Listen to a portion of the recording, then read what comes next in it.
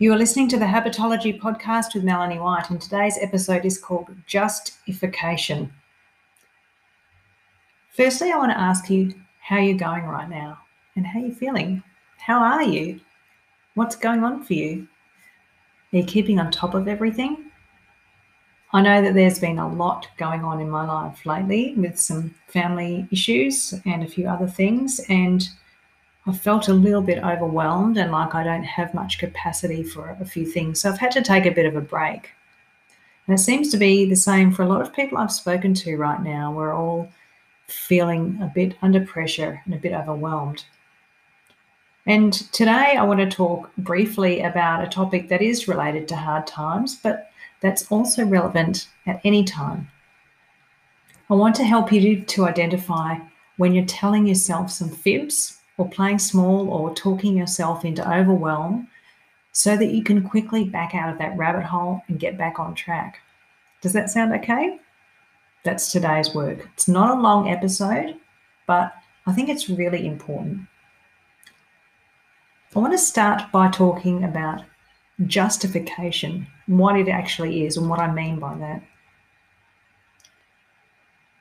I came across the idea of it. I developed the idea of it actually a few years ago. I was at a point in the year and in my life when I was feeling low and harried, really pressured and overwhelmed. For a little while, everything felt really hard. I felt swamped by urgent deadlines and I found it hard to prioritize. I felt like I just had to push through things and get things done, and I was always rushing to meet targets and deadlines. I was rushing from one appointment to the next. I was doing some things at the last minute, and I was racing out the door simply to meet my friends for coffee or a walk. Yes, as you can see, the key themes here were feeling pressured and rushed. And of course, if you've listened to previous episodes of this podcast, you'll know that this stuff that we feel happens because of what we're thinking and telling ourselves. So if I'm telling myself I'm rushed, then I'm going to feel rushed. And this is when I noticed something interesting about my language at that time. I noticed when I felt like this, I was always using the word just, which is kind of interesting. I was saying things to myself and to others like, I just need to finish this document, which would justify me working late. Or I just have to do this job and then I can come out and meet you for coffee. Or I will just squeeze in a few quick emails in this 5-minute break before we have to leave for an appointment. Have you ever done that? You've got 5 minutes before you have to head out and you think, I'll just do a couple of things, and you end up being late. Or I just need 1 more minute. This pattern in my language and variations on it made me realize that they were metaphors for how I was living at that time, how I was acting. With most of the just statements that I thought or verbalized, I was unwittingly loading myself up with just one more thing. All of those little just one more things created a huge pile that spread me thin and left me feeling overwhelmed.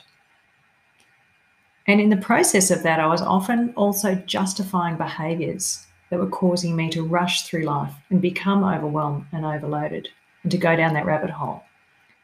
For example, I just need to finish this and then I can knock off. Obviously, that's going to lead you to working late because the thing that you're finishing doesn't take 5 minutes. A lot of the time it takes 30 minutes or longer. And perhaps it places undue urgency and importance on things that aren't really that urgent or important. That word just somehow forces you to push through and speed things up a little bit. Well, it certainly does for me. So I'm sure that you can see the pattern in my language there. Do you do this too, or a version of it? Is your language full of justifications that are creating you stress and unnecessary busyness, or a sense of being rushed or pressured? I want to put to you an idea that's been in my head for a few years now, and I've never really expressed it in this way, but I think it's really powerful. And that is, your words are instructions. The thing is that justification, with the hyphen in the middle, is a real thing, to me at least, and it has me wondering about what other language clues there are to indicate when we're talking ourselves into stress or strain or drama or heaviness. What are you telling yourself about your business and life? What's the impact of that? What are the words that you use regularly and what do they mean to you? When you use those words, what does it create? If you say openly and often that you are playing small or procrastinating or not ready yet, or that you can't do that, or that you're no good at something, or any version of that kind of self-talk, please be aware of the implications. When you say those sorts of things to yourself, I believe that you're giving your body and your mind instructions on how to behave. Just let that sink in for a moment. When you say things to yourself, you are giving your body and mind instructions on how to behave. Here's an example. Let's say that you describe yourself as a chocoholic, or a workaholic, or a sweet tooth, or an insomniac. You give yourself a label of some kind. And at that moment, what kind of instruction are you giving your body and mind? When you make any sort of written or verbal assertion, then a part of your brain called the reticular activating system takes note of that, and it filters in everything that fits with that assertion, and at the same time filters out anything that doesn't fit the paradigm. For example, let's say that you buy a new car, a Subaru, and then when you look around, everywhere you can see Subarus. It's like they suddenly just appeared out of nowhere. Or if you're pregnant, then suddenly all you see is pregnant women. That's the part of your brain's GPS, called the reticular activating system. And it's a guidance system to filter in or filter out what you focus on and don't focus on.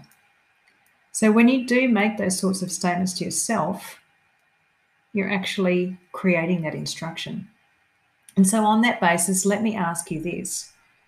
What kind of behavior are you condoning in yourself or even actively promoting for yourself? What kind of claim are you making about yourself as a person by the labels you're using for yourself? And what does that say about your identity, about your integrity? Lots of questions from me today, but I have to say how important it is that you're aware of your own language, your own self-talk, and what the consequences of it are. Because one of the easiest things that you can do is to stop saying some of those words, or to reframe them, to change the language into something slightly more neutral or positive so that it has a flow-on effect to how you show up in your life.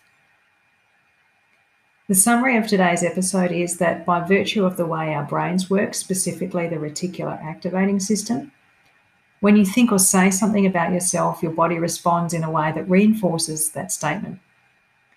To sum it up, I coined a phrase years ago while teaching a belly dance class, which is simply this: be careful of what you say, because your body will hear you and obey. That's it for me for today. And I'm a good rhymer. Kidding. I hope you have a fantastic week. Short episode today, but I hope that was really impactful for you. And I encourage you to notice your self-talk and see what happens when you change it. Have a fantastic week. Look forward to seeing you soon. Bye for now.